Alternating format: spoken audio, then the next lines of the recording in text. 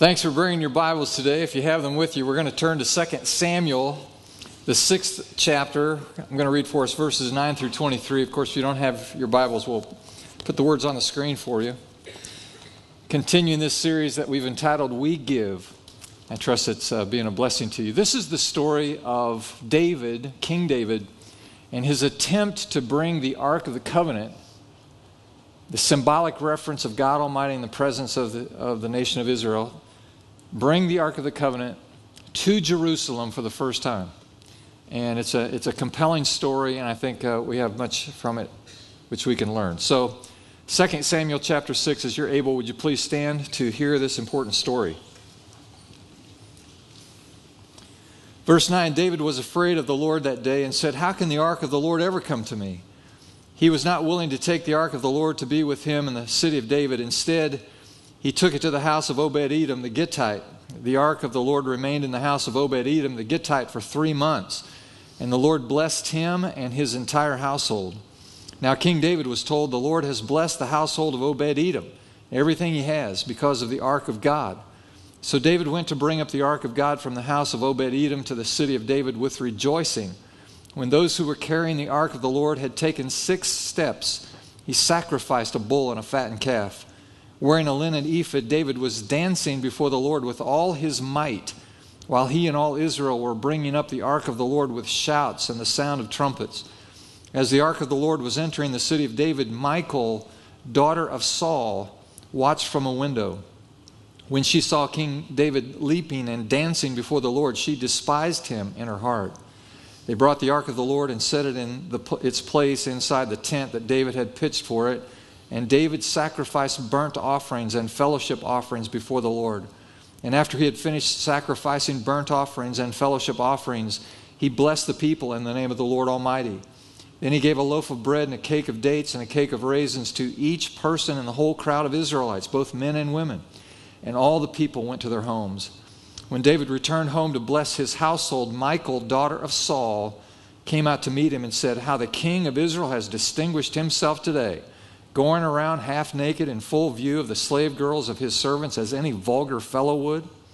And David said to Michal, "It was before the Lord who chose me rather than your father or anyone from his house when he appointed me ruler over the Lord's people Israel. I will celebrate before the Lord. I will become even more undignified than this, and I will be humiliated in my own eyes. But by these slave girls you spoke of, I will be held in honor." And Michal, daughter of Saul, had no children to the day of her death. May God inspire us through this important story. You may be seated. Now, some context. By this point in the story, David is no longer this ruddy shepherd boy. He's not a young man. He is now the king of Israel. He has unified all the tribes of Israel. He's at the peak of his career. He is a man of prominence and power and position. He has become the most significant man on the face of the earth. He has been blessed of God to be the spiritual and political and economic military leader of the most ascendant kingdom of his day, the kingdom of Israel. Now at this point, David senses that there's only one thing left to do to solidify not only the nation's status in the world, but of his leadership and God's favor and blessing in it, and that is to bring the Ark of the Covenant and pitch it in the tabernacle in Jerusalem, to bring the Ark for the first time to Jerusalem. Now, David's intention is to make Jerusalem not only the military and political capital of Israel, but also the religious and spiritual capital of Israel as well. It's a good impulse. So he goes with the best of intentions, with a large contingent of soldiers. Indeed, earlier in this chapter, we read that 30,000 foot soldiers actually go with him. And there is a huge procession. The instruments are playing, the officials are in place. He collects the ark, he places it on a 2-wheeled ox cart, and he starts back to Jerusalem with much fanfare. Then we read that the oxen stumbled, and somehow the cart jostles, and one of the men that is attending the ark along the way, his name is Uzzah. He reaches out to steady the ark, and he is struck dead. Now maybe you remember this story. The one law of the Ark of the Covenant is simply this: thou shalt not draw nigh unto it, nor touch it, lest you die. Shouldn't get close to it, and you shouldn't touch it, lest you die. I mean, so there's only one rule, and that was it. Uzzah, with the best possible motives, reaches to prop up the ark, and God strikes him dead. Now, God doesn't need anyone to prop him up, apparently. God can handle it by himself. The moment we reach for it with our hands, we may suffer for it. David had made a mistake in the first place. The Ark of the Covenant should have been transported by the priests on their shoulders, not on some two-wheeled Philistine ox cart. David did a good thing the wrong way. Is that possible to do? To do the right thing the wrong way? Well, as we begin a new year, it's always a great joy, I think, to consider the subject of stewardship. You know, it's time to take assessment. In this series, we've been asking the question, are the motives of my heart, are they right? Are they attuned to God? Does that manifest itself in a reflection, an indication of my generosity and my kind-heartedness toward others? And it's an important time of the year to consider such things. We've all heard these statistics about how prominent the issue of money and possessions is in the context of the biblical reference. 38 recorded parables of Jesus, 18 of those deal with money and possessions. 500 verses in the Bible on prayer and faith. Over 2,000 verses in the Bible pertaining to money and possessions. It's not a coincidence. As I mentioned last week, either you will master your money or your money will master you. Because money makes people do funny things, doesn't it? I heard the story of a woman whose name was Mrs. Smith. She decided to have her portrait painted, and the artist came and she said to the artist, I want you to paint me with huge diamond earrings and a striking diamond necklace. She said, on each wrist, I want you to put dazzling emerald bracelets. and as a brooch on my dress, I want this massive ruby pendant. And the artist said, but you're not wearing any of this jewelry. And Mrs. Smith said, well, I know. It's in case if I die, I know my husband will remarry, and I want his new wife to go nuts looking for that jewelry. And all the women said, amen. Yeah, that's right.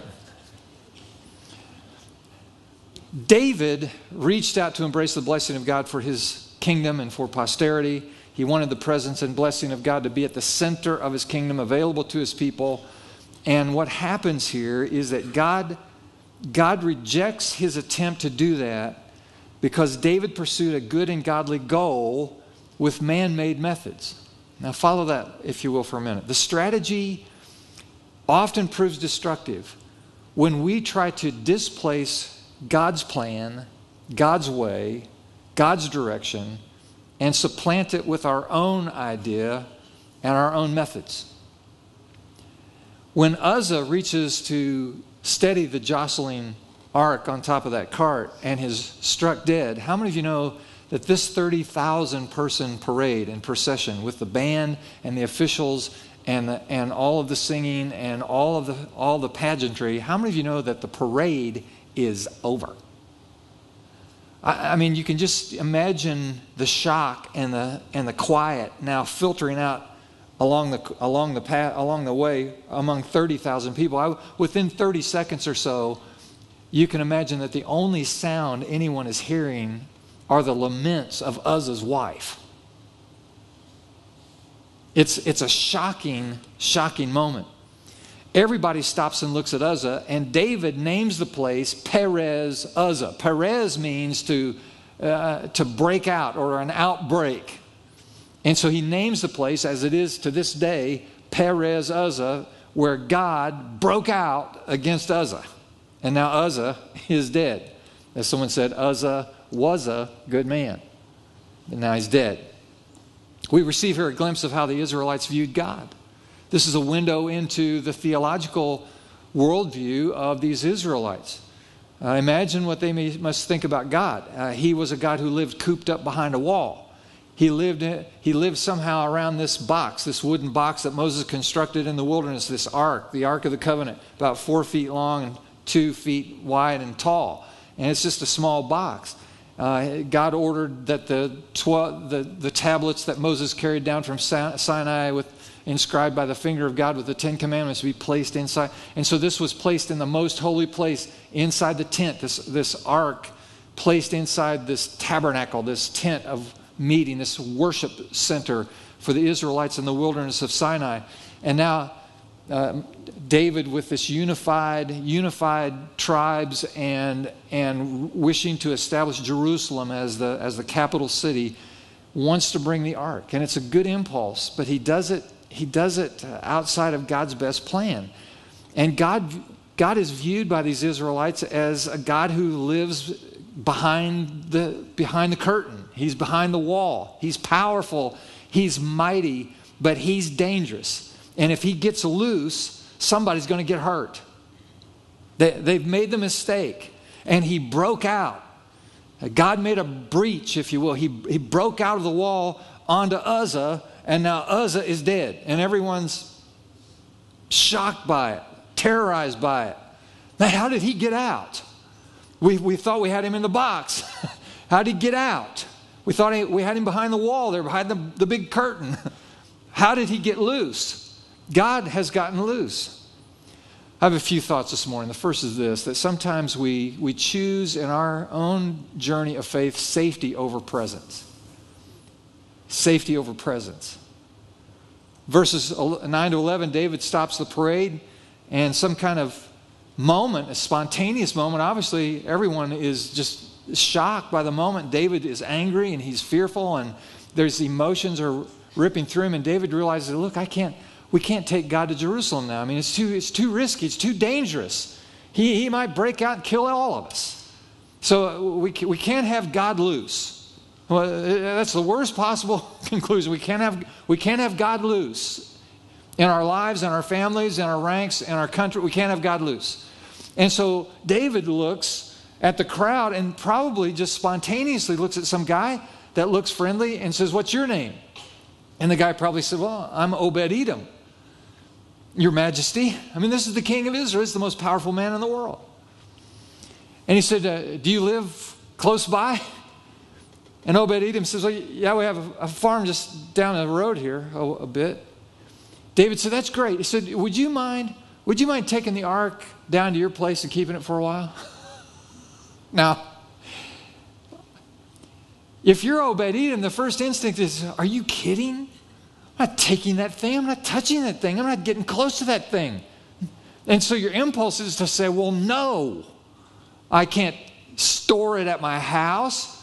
But this is David. He's the king. I mean, what are you going to say to him? And so there's enormous social and psychological pressure.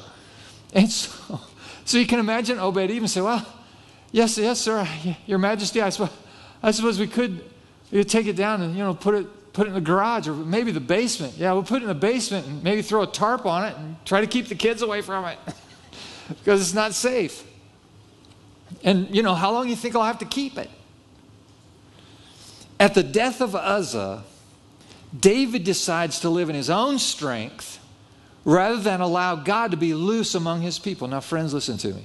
This is always the temptation when it comes to spiritual renewal. The subject of this message today is we give inspired by the Holy Spirit. Inspired by the Holy Spirit. When the power of the Holy Spirit, listen, gets loose in a life, in a family, in a church, in a city, in a community, in a nation, in an entire culture, here's what you need to know about this.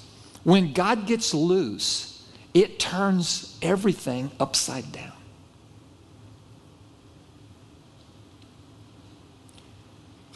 If you invite God to be loose in your life, it will shudder and destabilize the status quo in your life.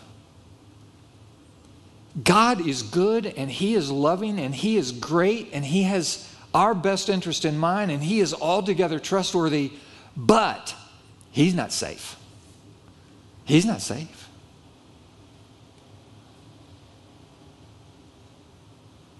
He's not safe in your life. He's not safe in your... Jesus said it this way. He said to his disciples, do you think that I've come to bring peace? Now, this is the Prince of Peace asking the question.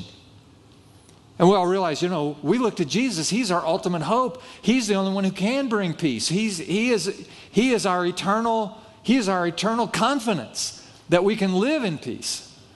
And so we look to him as the peacemaker. But Jesus asked his disciples on one occasion, he said, were you confused? You thought I came to bring peace? He said, no, I've not come to bring peace, but a sword. In other words, anything that has me introduced into it is going to get all kinds of separated, divided, set apart, upset, destabilized, turned on its head. Are you okay with this?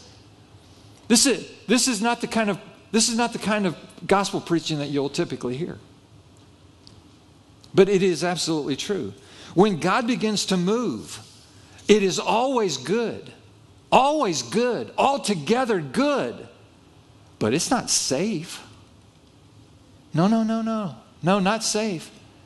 There are dozens and dozens of denominations in America today who 100 years ago were actually enjoying the presence of God's Spirit in their denomination, in their churches.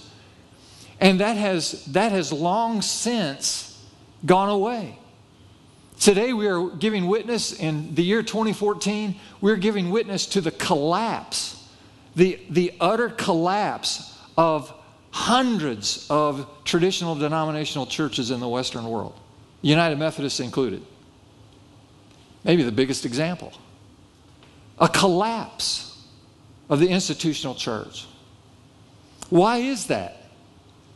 One of the reasons is that about 100 years ago or so, leaders in churches decided, okay, we can either have God's presence in the church, which is really messy and hard to manage and unpredictable, because when God gets loose, it's just such a hassle. Stuff happening all the time, people getting agitated and worked up, and man, there's just all kinds of spiritual energy in the air, and it's just hard to deal with that. So here's what we should do. We should take the ark, we should put it in Obed-Edom, and we should go back to Jerusalem and just manage things the best we can. Now, God knows we want to honor him. We want to, we want to be connected with him, and we want to, represent, be symbolic of him. But having him loose is not safe.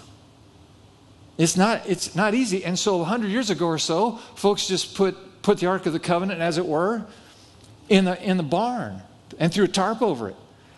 And that was that generation. And now a couple of other generations have come along, and now a generation that has not known the presence of God not only questions whether or not God is even necessary, but whether we should believe the things that have always been embraced as true, as the Orthodox Christian faith.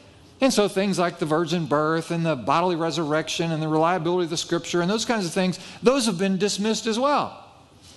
And we figure if we'll just use the terminology and use the God talk and do good things to help other people, then that'll be really predictable, that'll be really safe, that'll be really honorable, and that way nobody gets upset, nobody gets disturbed about that, everybody's happy, everybody's appeased, and we can just go along our merry way. The only problem with that, of course, is that if you don't have God's presence, then you do not have God's favor or his blessing. And so the church implodes. People's faith collapse in the absence of it. Sometimes there are going to be dangerous moments when we get close to God and he breaks out into areas of our lives and families and relationships and churches that we're not comfortable with. Always there are people confused and hurt and angry and judgmental.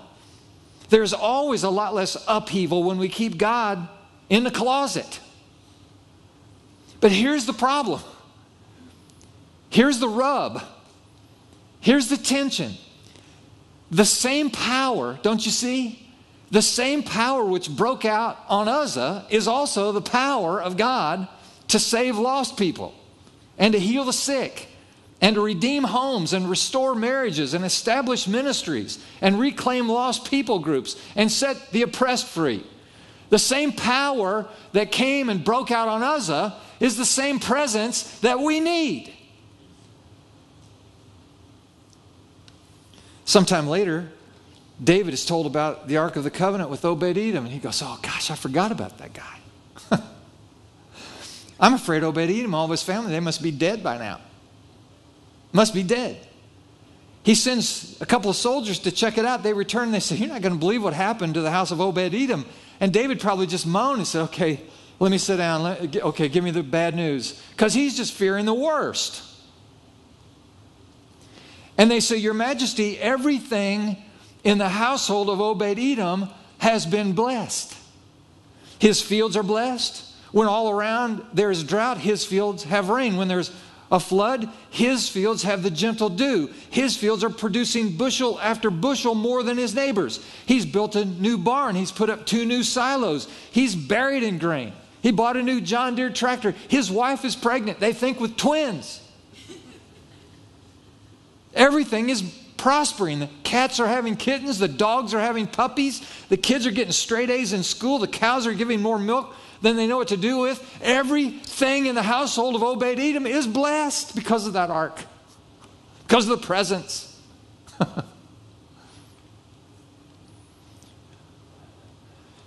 The danger, of course, the temptation for all of us is to choose safety over presence. Let's play safe. Rock the boat. You don't want to step into that water. It's too risky. It invites trouble. Folks will start scrutinizing me. It's hard enough to be a Christian in this culture right now when you're laying low, let alone when you're standing out. And so people choose safety over presence. Second thought, it'll be brief.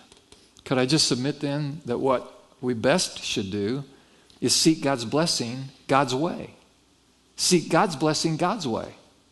David responds to this whole scenario appropriately. Here's what David surmises very quickly. We don't run God. God runs us. We don't do things our way. We do things His way. We might seek the renewing power of God's presence among us, but we must do it in God's way. David realized he didn't want to live without the presence and the power of God in his life or his nation's life. Therefore, David was willing to humble himself under the mighty hand of Almighty God and submit to God's way of expression to that work of His Spirit. And so he just simply said, restate the rules. What was God's order for the ark? We didn't follow the protocol. I messed up. And so David humbled himself, and he began to seek then God's blessing God's way. Last thought. This is how you receive then. Verses 12 and following from our text. Now they go back to Obed-Edom's house, and this time they do it God's way. This time humbly. This time obedient to God's law. This time in accord with God's commandments, God's plan. This time God does not Perez Uzzah on them, but rather He breaks forth upon them in amazing power and presence. He doesn't outbreak, but He breaks forth. This scene is an all-out revival meeting. It's as wild and festive and blessed and energized by God's presence and the worship and joy of God's people as any scene that ever has occurred in history. It's the same band, the same choir, the same soldiers, the same people now are all enveloped in the glory of God. And the primary target is David himself. Our reference today said that they'd only gone 6 paces. They got the ark on the shoulders of the priests, the Levites. They take 6 steps. The band starts playing, and they just take 6 steps. And David says, stop. And they sacrifice oxen and calves, and they make an offering to God. Now, this is where we make the connection with our stewardship.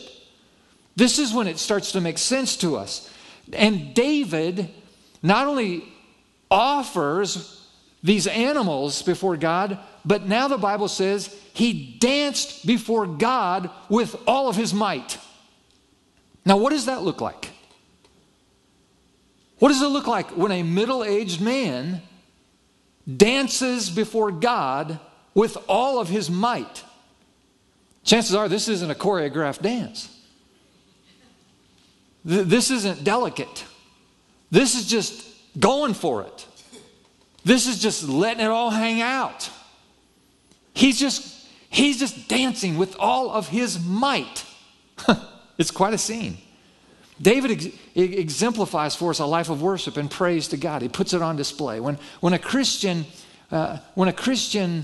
comes to terms with these things, this level of connection with God, this inspiration of the Holy Spirit. Listen, over the years I've had people ask me these questions, and they've either verbalized them or they haven't said anything about it, but it's the same question that people think. When I become a Christian, do I have to go to church?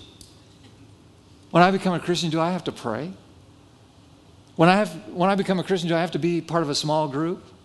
When I become a Christian, do I have to give my money? When I become a Christian, do I have to do those things? And the answer to a person asking this question is no. You don't have to do any of that. No. None of that is required. No. That's not the point. You don't have to do any of that.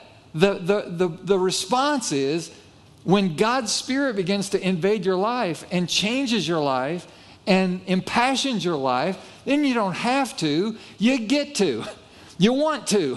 It's joy for you. You see, life in the Spirit takes that which is dead in the past and brings it to life in the present. Tithing, giving is like that. We give not out of compulsion or obligation or guilt or shame, but rather out of joy and faith and compassion and obedience and cheerfulness. Giving is not my bounden duty, but rather that which delights my heart and delights the heart of God. That's what the inspiration of the Holy Spirit does. It makes all the difference. David not only blesses God, but then he begins to bless the people. He virtually emptied the treasuries of Israel in order to bless everyone. Thousands of people with a loaf of bread, a cake of dates, a cake of raisins to each person, man and woman in the crowd. Now think of this. We're talking about millions of dollars here. And in a moment of incredible blessing and joy and inspiration and worship, watch what happens. The spirit of generosity and liberality gets loose on David. I want to put this statement on the screen for you, because I want you to get it. Life in the Spirit, look at it. Life in the Spirit is always typified by open-handed and open-hearted generosity.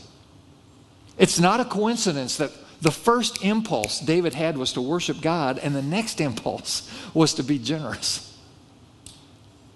I just don't believe it's possible to be filled with the Spirit and walking in the Spirit and be stingy in your heart. Those are incongruent. They don't work together. I believe it's almost an abomination to God to experience the touch of God's Spirit and to flow in the beauty of His presence and the Holy Spirit, and at the same time be stingy. Stingy with God, stingy with stuff, stingy with relationships, with emotions, with compliments, stingy in life. Those don't go together. David, on the other hand, was open-handed and open-hearted, generous toward God and the people. For David, the tithe wasn't enough. He just wanted to keep blessing people. I heard someone say, if tithing grieves your spirit, then you haven't gone far enough. In other words, people say you should give until it hurts. And that's just terrible advice. Don't give until it hurts. Give until it helps. Give until it helps, till you receive joy in giving.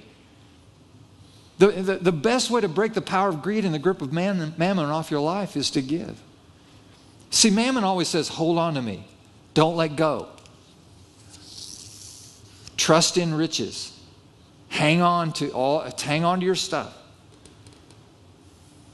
The problem with the power of mammon is that it also grabs you back. You grab it and it grabs you back. It's just like sticking your fist in mud, and it just grabs you, and then your other fist is stuck, and then you put your right foot in and then it's stuck. There's only one way that I know, and it's a fabulous and effective way to defeat the power and grip of mammon, of money in your life.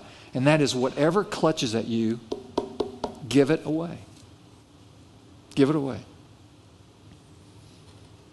Charles Dickens' beautiful Christmas story, we celebrate around the holidays, Ebenezer Scrooge. I mean, the story's classic.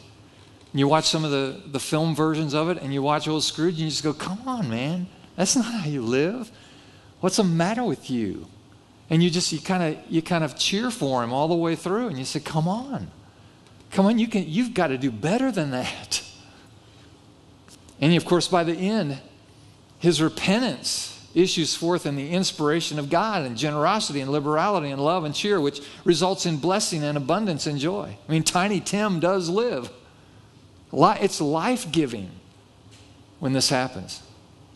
And the one thing the world, the flesh, and the devil cannot comprehend is giving, because it runs so contrary to the human tendency towards selfishness. David couldn't give enough. He gave to God through offerings and praises and sacrifice. He gave to the people and the joy of the people. And David danced. He danced before the whole city. He actually stripped down to his underwear. He had an ephod on, which was just kind of a little lap robe. And so he's down to his underwear with a little lap robe on over that. And he's dancing with all of his might. Now, this isn't a 22-year-old man in the prime of his physical life. This is a middle-aged boy who's been through some wars. I mean, he's got some marks. He's got some bulges. He's got some issues. And he's out there dancing with all of his might because he was inspired by the Holy Spirit. He was experiencing the renewing work of God. God busted out on that guy, burst forth on him. He threw his clothes, began to dance. Now, listen, guys, I don't recommend you do this. I'm not recommending it, believe it or not. On the other hand, I bet we could have a crowd next week if we could get someone to do it. For example, if we could get Glenn Greiner to get down to his underwear and just dance with all of his might, I bet you'd come just to see that. Yeah, it would be kind of fun. As far as we know, in this story, David is the only one who danced, as far as we know. And everyone was delighted. The soldiers, the choir members, all the people were pleased with the king's worship. And here's what I believe. When the Spirit of the Lord comes to a church, it has a liberating effect, so that the dancers can let the non-dancers go, and the non-dancers can let the dancers go. No matter what you need to express your worship is okay, because there's a spirit of liberty and generosity and open-heartedness. See, the Spirit of God in a church is a generous spirit, a loving spirit, a joyful spirit, a worshiping spirit, an open spirit. That's what it is. Now look how this story ends. We'll be done. Verses 20 to 23, David gets home.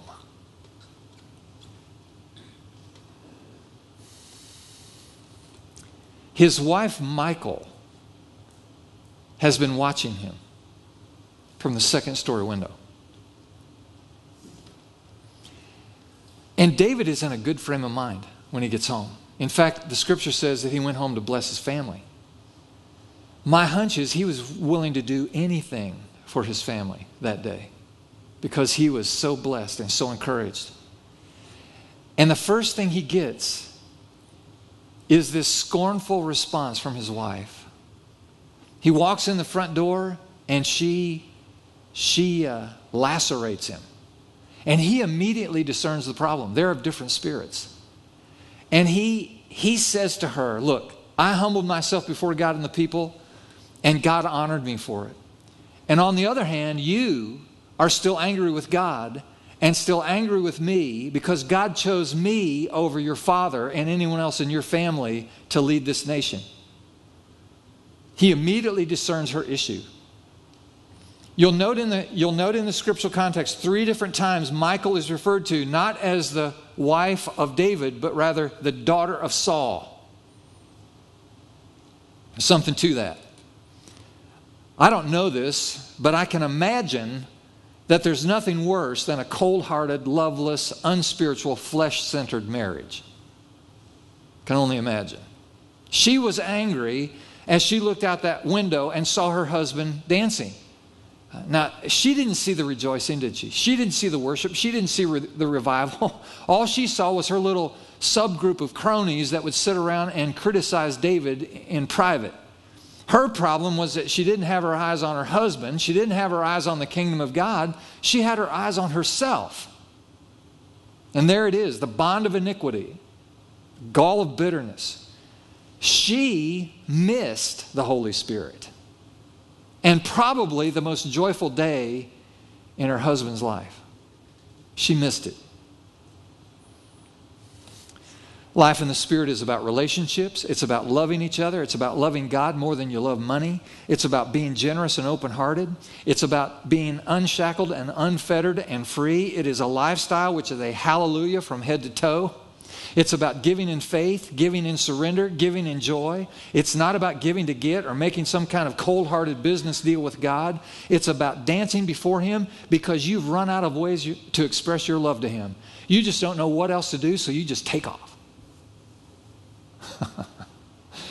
So friend, don't allow stingy, miserly living spoil your relationship with God.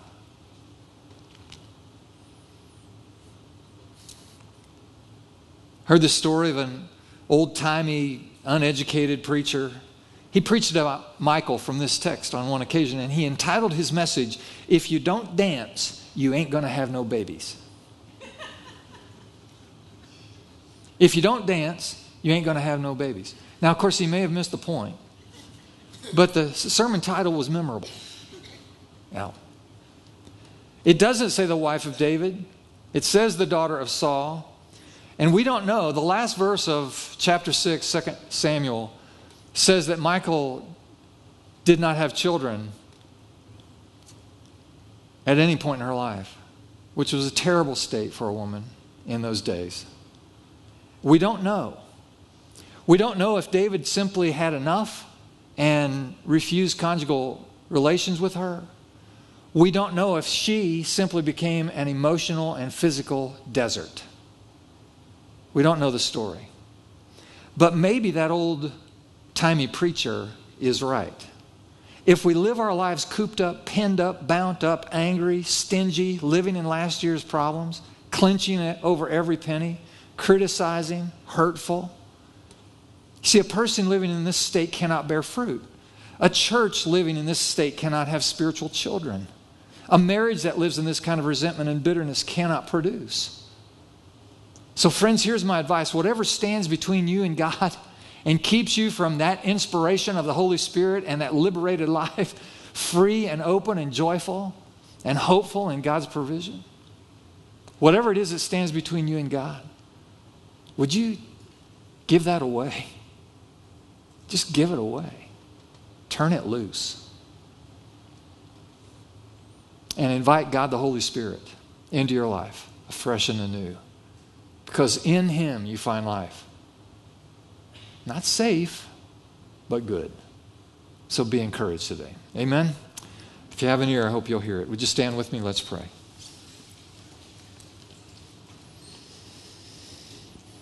Lord, first we confess our sins. We have each one of us have been tempted. Lord, if you don't mind, would you just maybe stay out in the garage for a while? Your presence is really disruptive. And every one of us, every single one of us, from time to time, have thought, let's just throw a tarp over that and try to make it on our own for a while. Lord, we confess our sins because we don't run you, but rather you order our lives. And so help us to submit to your good plan. Lord, help us to do your work in your ways. And Lord, give us an open-handed, open-hearted response to life, liberated with joy and worship and generosity by the work of your Spirit in us and among us. Come, Holy Spirit, we pray. In Jesus' name. The people said,